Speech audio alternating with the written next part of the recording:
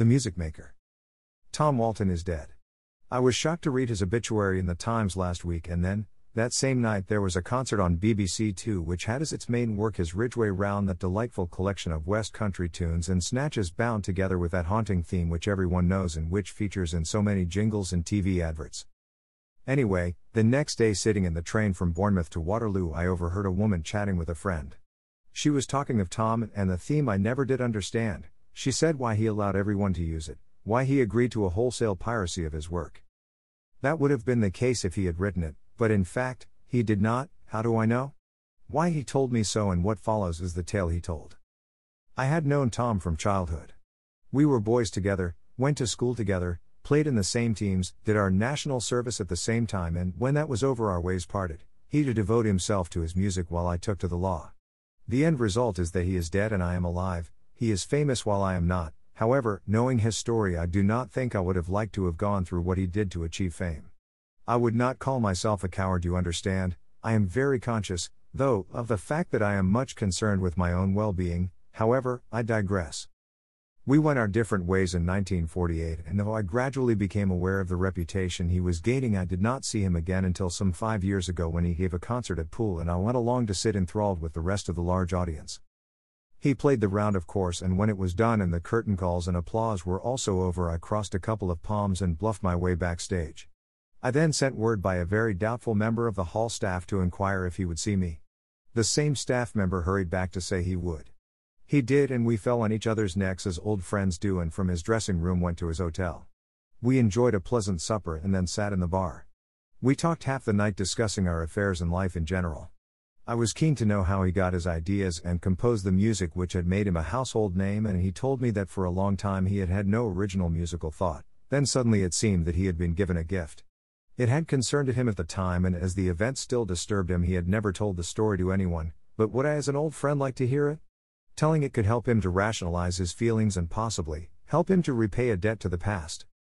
I did not know what he meant by that, but what could I say? In any event, this was the tale he told, and I have tried hard to set it out just as it was given to me. At the time decimalization came in, this was evidently very important because he repeated it twice. He had not had a great deal of luck and was in fact living from hand to mouth, getting brief engagements with small bands before ending in a dance band in Blackpool. He had hated the life he was living and either through worry or lack of food fell very ill, eventually collapsing on the stage in the middle of a show. An aunt of his who lived in Formby was called to his aid and he was taken to her home where she nursed him back to health. When he was fit again, she urged him to leave the north and return to his own county. He was a Wessex man, she said, and should get back to where he belonged and there work out his own salvation, and suggested that he concentrated on his music in the open air. Yes, she said excitedly, get out and about, roam the fields and the hills, play to the sheep, cattle and trees like the minstrels of old. Something is bound to come to you. She had, he said, a romantic nature, but taken by and large it was very good advice, and he decided to act on it. Anyway, what could he lose?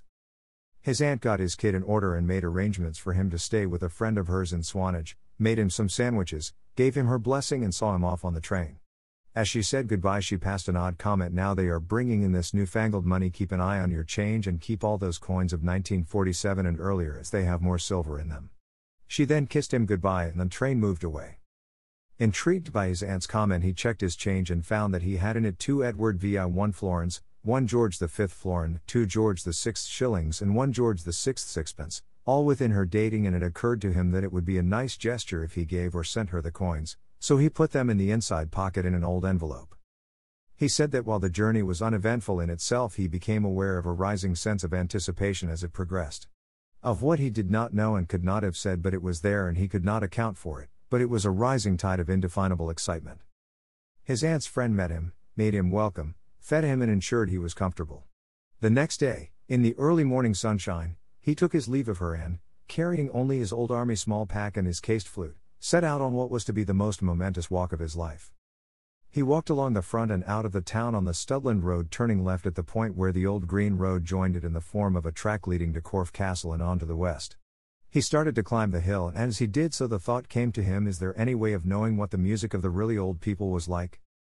Taken with the idea, he got his flute out, and as he slowly paced along tried a tentative note or two, but he could just not get them together, although as he drew level with 2 burial mounds on the top of the ridge he thought he nearly had it. Whatever it was gone again before he could fasten on it, leaving him with a deep sense of frustration and a determination not to give up. Being so determined, he climbed to the top of the nearest mound and sat cross-legged on the top, holding his flute in readiness, and then tried a few sets of scales and then a series of notes, gradually becoming convinced that there was something there if only he could bring it out.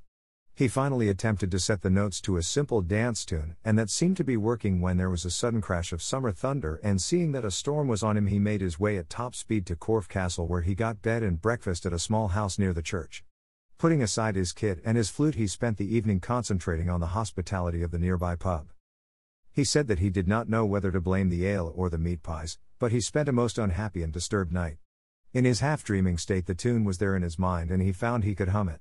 He decided to get up and set it down, but when he attempted to put pencil to paper, he found he could not move, and he heard a voice saying, "No, if you want it you will have to go and get it."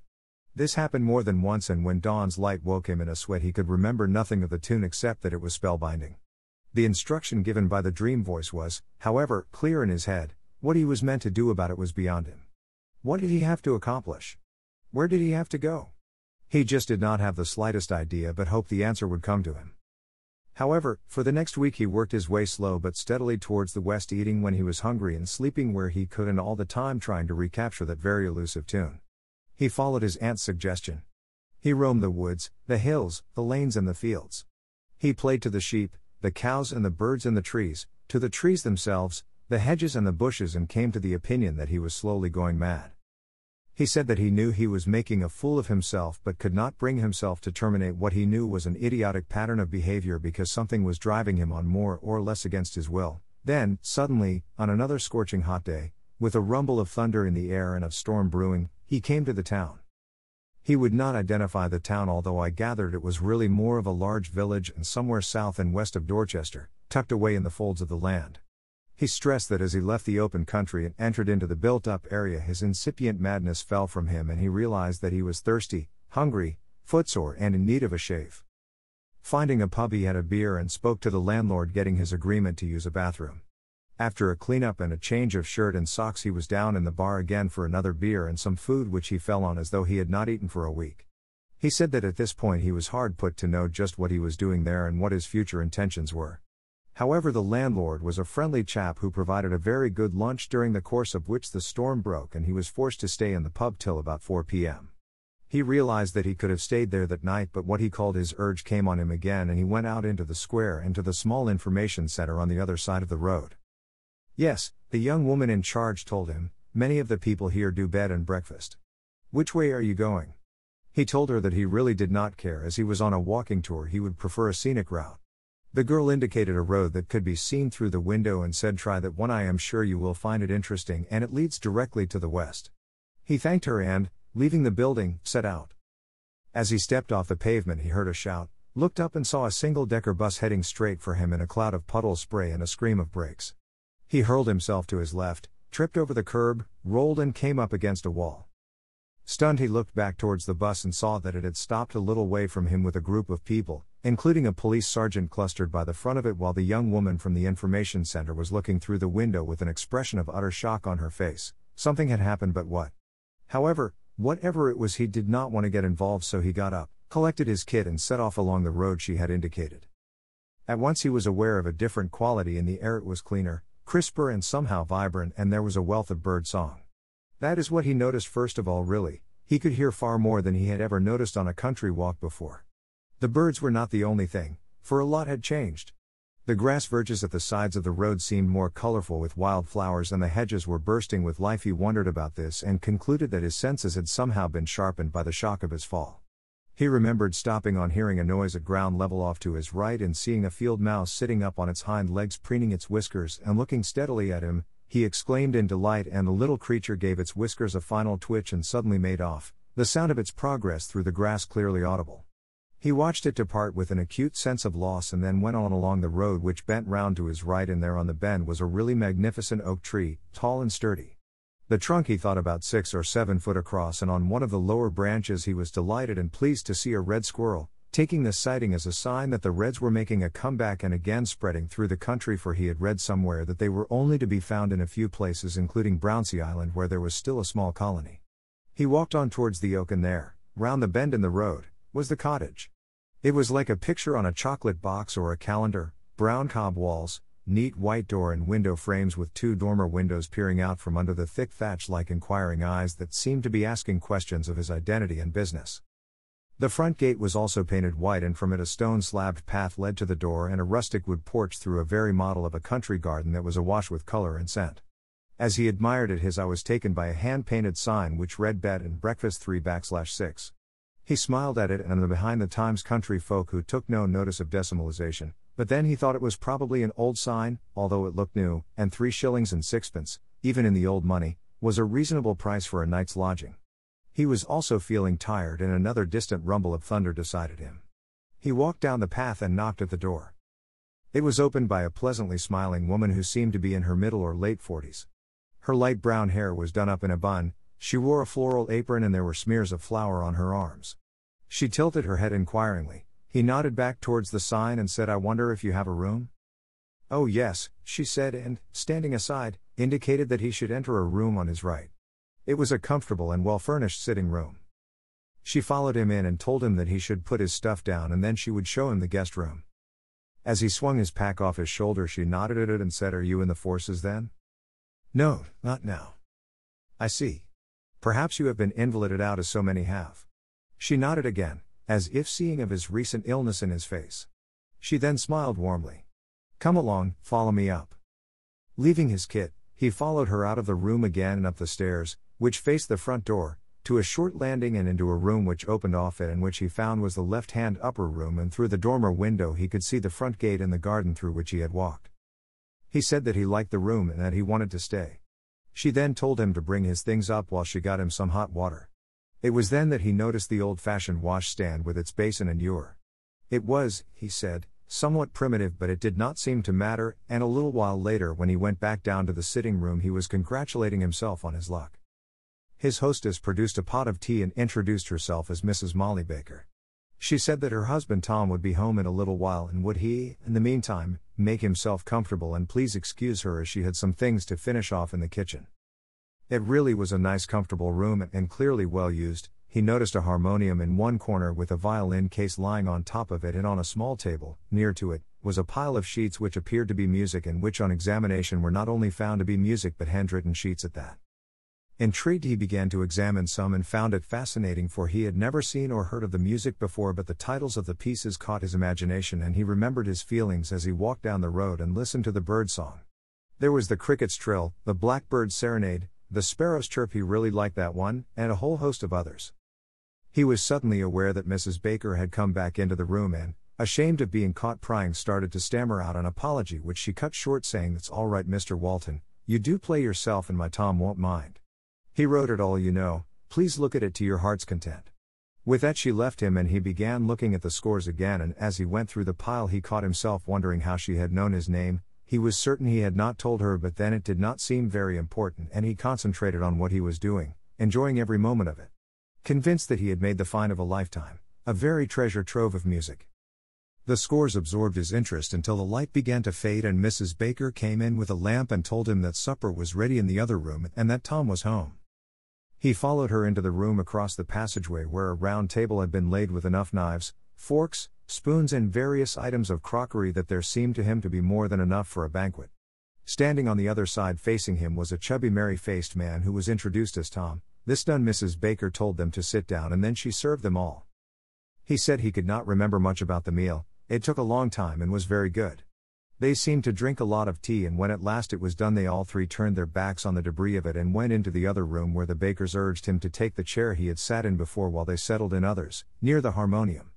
When all three were comfortable there began what was for him one of the most wonderful conversations he had ever taken part in his life. They talked music, not the music of the famous composers, the fine orchestras and the big bands, rather the music of the countryside, their countryside, the men and women who had composed it and played it, the instruments that had made it. They talked of ages past as though they were yesterday, and men and women long gone as though they were living next door and were family friends of whom they had personal knowledge. One such was named as Amyas Tyler, who had played a gittern and sailed with Drake.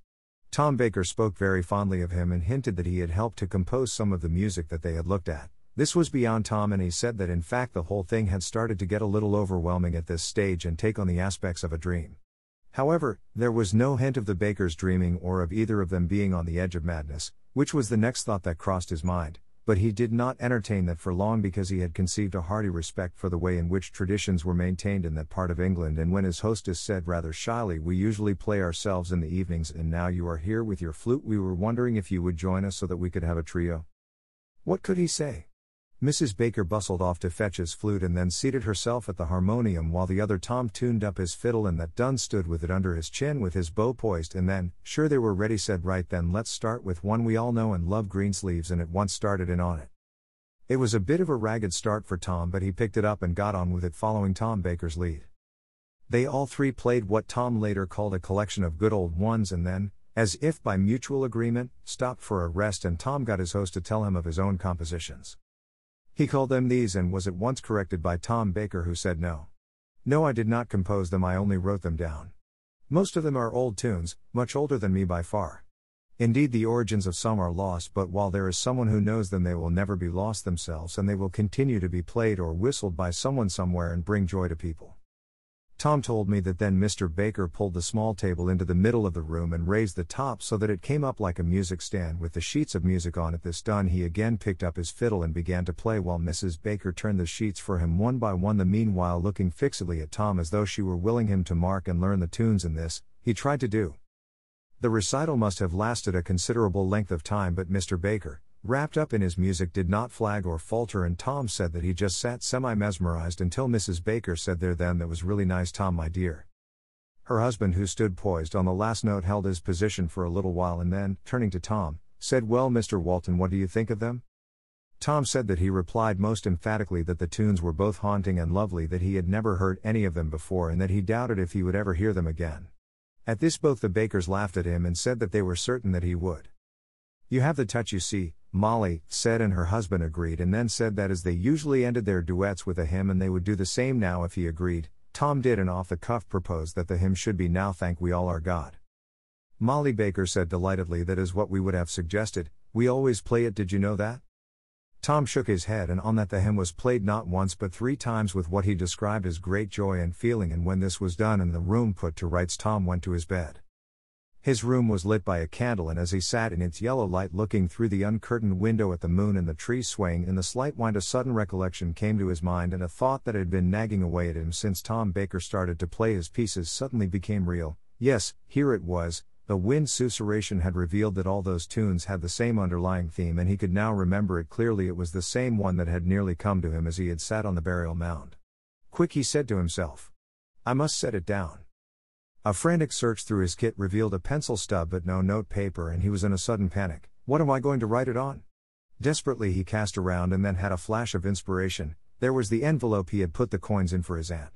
It was still where he had put it in his inside jacket pocket, and it was the work of a moment to transfer the coins and open up the envelope and note down the theme and all the variations he could recall. Then this done, he put the paper into the reed pocket of his flute case, his possessions in order, got into bed, blew out the candle and slept soundly. The bird chorus awoke him to a brilliant sunny day, and as he lay in bed, comfortable and contented and wondering if he had dreamed it all, there came a tap on the door and Mrs. Baker asked if she could come in. "I hope you slept well, Mr. Walton. I have brought some hot water. Will breakfast in 15 minutes suit you?" Tom said that he had and that he would be down for breakfast directly. As soon as she had left his room, went at once to see if his note was still where he had put it. Finding it safe, he prepared for the day. He took his kit downstairs and left it by the front door while he had his breakfast, which was, he recalled, a fine one, and he said that he was very, very hungry, as though he had not eaten for a week. He inquired after Mr. Baker and was told that he had already left. "I am sorry to have missed him. I would have liked to have seen him again and to thank you both for a grand time. I would not have missed it for the world." Mrs. Baker told him not to worry and added that if he was going to be in the district she was sure they would meet again. He then finished his last cup of tea and picking up his pack and flute said that he would like to pay what he owed. "Certainly, Mr. Walton, 3 shillings and 6pence, if you please." "Are you sure? It seems so little for all you have done for me." "Thank you, but it's quite enough. It is my usual charge."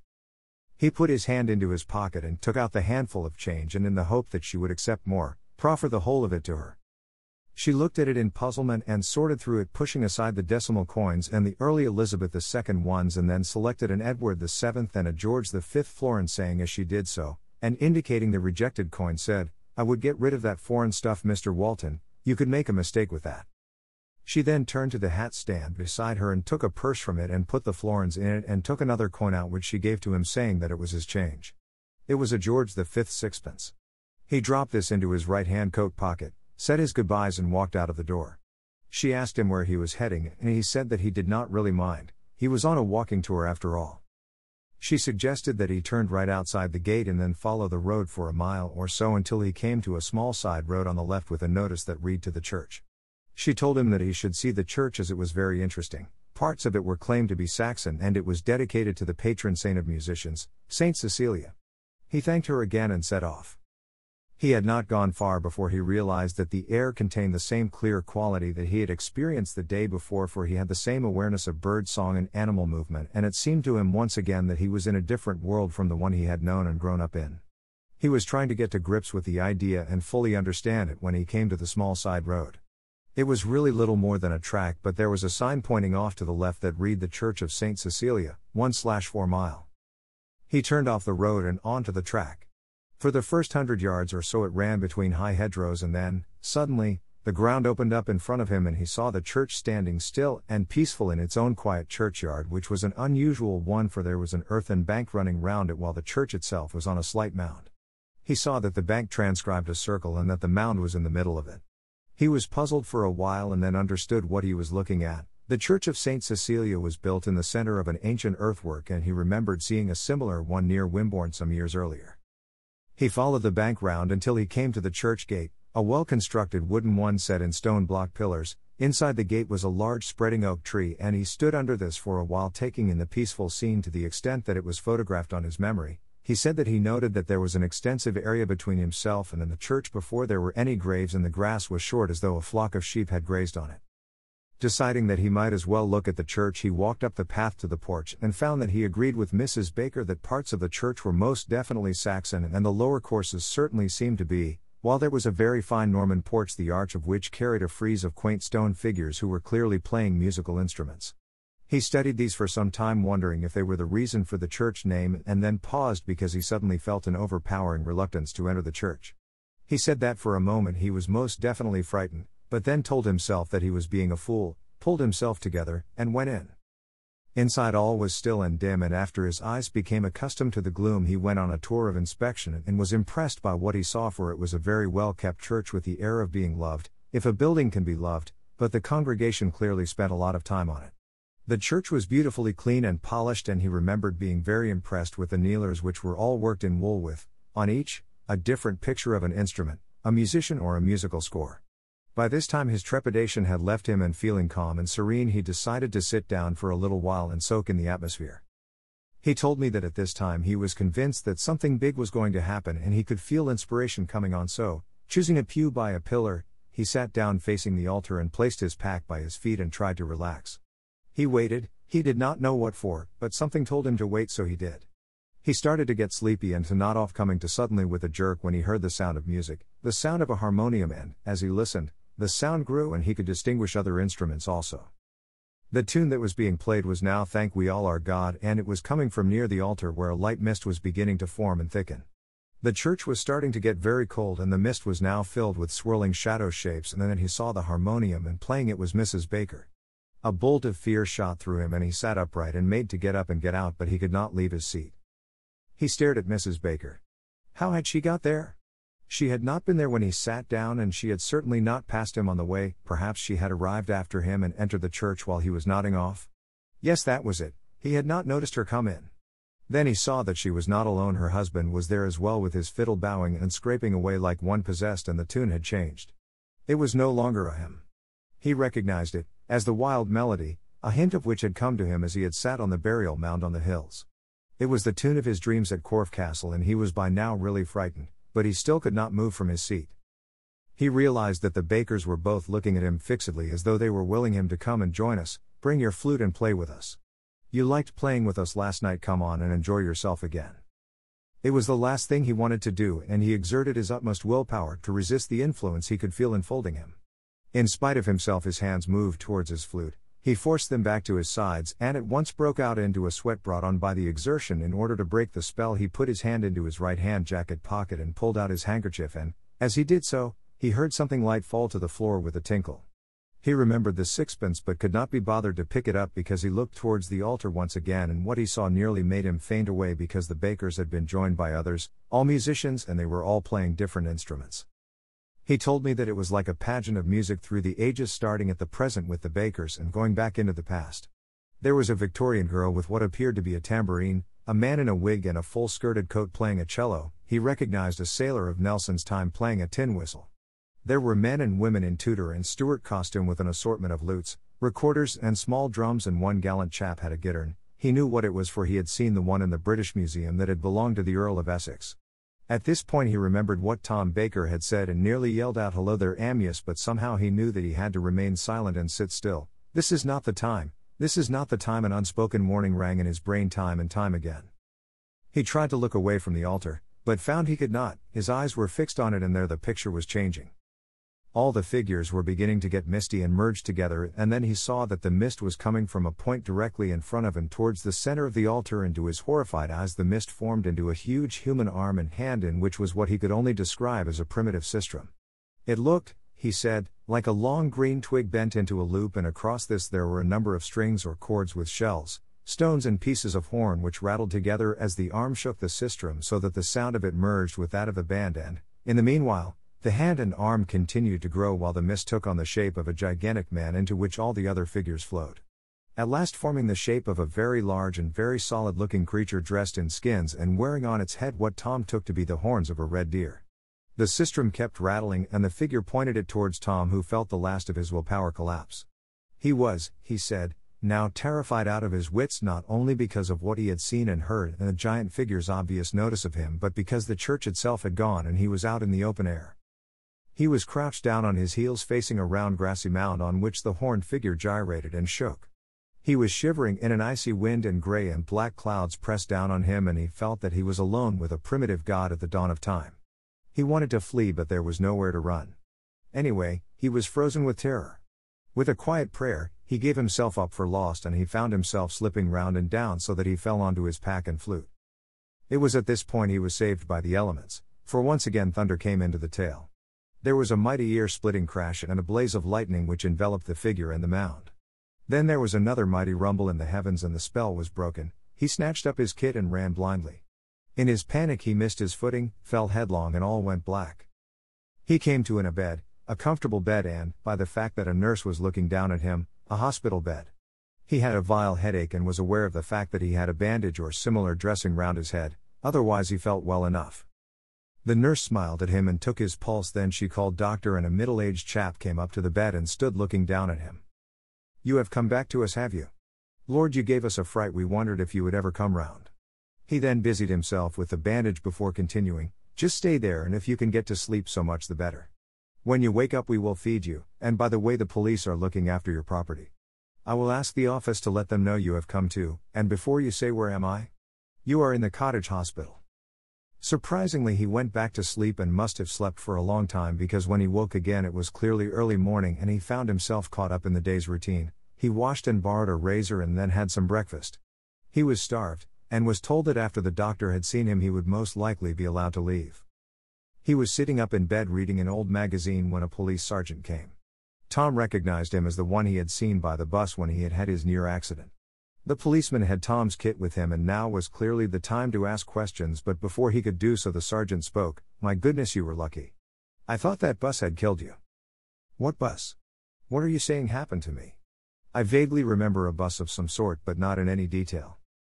"Well, you walked out of the information center and into the front of a bus that was pulling up, and the bus knocked you down." "When was this?" 2 days ago. "Can't you remember anything at all?" Tom said that he thought hard and decided to accept the situation as it was and not as he had thought it had been, so he replied, "No, I don't, but hopefully it will all come back as soon as I am on my way again. I am really lucky that there is nothing broken." The sergeant agreed, got him to sign for his property, and bade him farewell and left. Within the hour Tom had been declared fit, given his clothes and told he could leave. He did, and managed to get a lift from the hospital to the town square, to where it had all started. Yes, there was the information center. There was the bus stop and there was the road he had taken. He took it again. He had to, of course, he could just not go away without trying to explain it all. He did not know what had happened, but he just had to find out. The answer he was sure could be found at the cottage. He would see the Bakers. It wasn't the same. The air was different, it lacked crispness and clarity. The birds did not seem to be singing as much for all that it was a remarkably fine day. He also noticed that there was less color in the verges, many of the wild flowers that had so delighted him seemed to be missing entirely. The road though followed the course he remembered and he began to hum odd notes and snatches that he quickly realized that he was repeating the tunes he had heard Tom Baker play. He began to get excited and hurried on. Yes.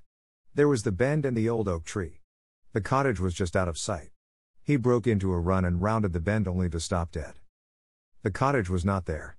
He could see an old gate post and what might have been the remains of a path, but no cottage, nothing but a depression in the ground and a few grass-grown bumps. He was staring at this in some bewilderment when a voice spoke behind him, "Can I help you?" He turned and saw a man in his early 60s, he thought, looking at him questioningly. "Yes, I thought there was a cottage here. I once, but not for 40 years or more." "Are you sure?" The man looked at Tom pityingly before replying, "Of course I am. It belonged to my aunt and uncle. It was destroyed by a German bomb the day I left to join the army. Called up I was, now that would have been in June 1942. They were both in it at the time and were found dead in the rubble with their arms around each other." "Was their name Baker?" The nephew regarded him with suspicion. "How did you know that?" Tom persisted, "We are talking about Mr. Tom Baker, the well-known local musician. I am a musician myself, you see, and have heard of him," he then added almost as an afterthought, "and his music." The man's face cleared. "That's right. They were both well known locally and loved as well. They were very active in village life on the parish council, members of the choir and well known for their good works through the church. He used to play his violin in church and often wrote special music to accompany wedding and funeral services. Music that seemed to reflect the people it was written for. He wrote a lot of music, you know. I remember that he had sheets of it, but it is all gone now. The bomb saw to that." "I don't think it's all gone," Tom said, and seeing the other's dubious expression continued, "Just listen." He took out his flute and after a hesitant start he played what he could remember of the sparrow's chirp. The man's face lit up. "Yes, that is one of old Tom's. Where on earth did you hear it?" "I used to come down this way when I was a boy." "That would explain it. You probably heard someone hum it. Memories do linger on, don't they?" They carried on chatting for a while before Tom asked where they were buried. The man told him that their grave was in the local churchyard, so Tom thanked him and wishing him a good day before continuing along the lane towards the church. It was as he had remembered it, except there seemed to be more graves in the churchyard. Inside the gate and to the left was the spreading oak tree, but now, under it, was a white headstone. He walked over and read the inscription. "In loving memory of Thomas Baker and his wife Molly, who died together 22*6*1942. This stone was raised by their many friends and those they helped, and in gratitude for their love and many kindnesses. Now thank we all our God." Tom said that he stood by the grave for a long time trying to decide what it was all about. It was all very difficult, but he did understand that there was something he had to do. He walked to the church and entered. It was the same church. He put his pack down in the same spot he had before and with his flute in his hand walked round. It was all the same from the high state of polish to the woolen kneelers. There were two exceptions: there was no harmonium and, thankfully, no terrible horn figure. He stood in front of the altar quietly remembering it all on the recollection, looked into the reed pocket of his flute case and saw the envelope. It was then that he decided to play, and for the Bakers played "Now Thank We All Our God," and then for the three of them a medley of old Tom's tunes. He finished at last and as he turned away thought, for a moment, that he could hear ghostly applause. When he picked up his pack he saw glinting on the stone flags, a sixpence. He knew then that he had been given temporary stewardship, but not ownership of Tom Walton's music. It was a precious trust, and he decided there and then to make the music freely available to all who would use it and, in that way, ensure that no one could ever limit its circulation. It would be totally wrong to take financial advantage of the great privilege he had been given. He also added rather quietly that he would not want to let Tom Baker down or betray his trust in any way at all. Not ever. Copyright 2019 Robert War. All original rights reserved.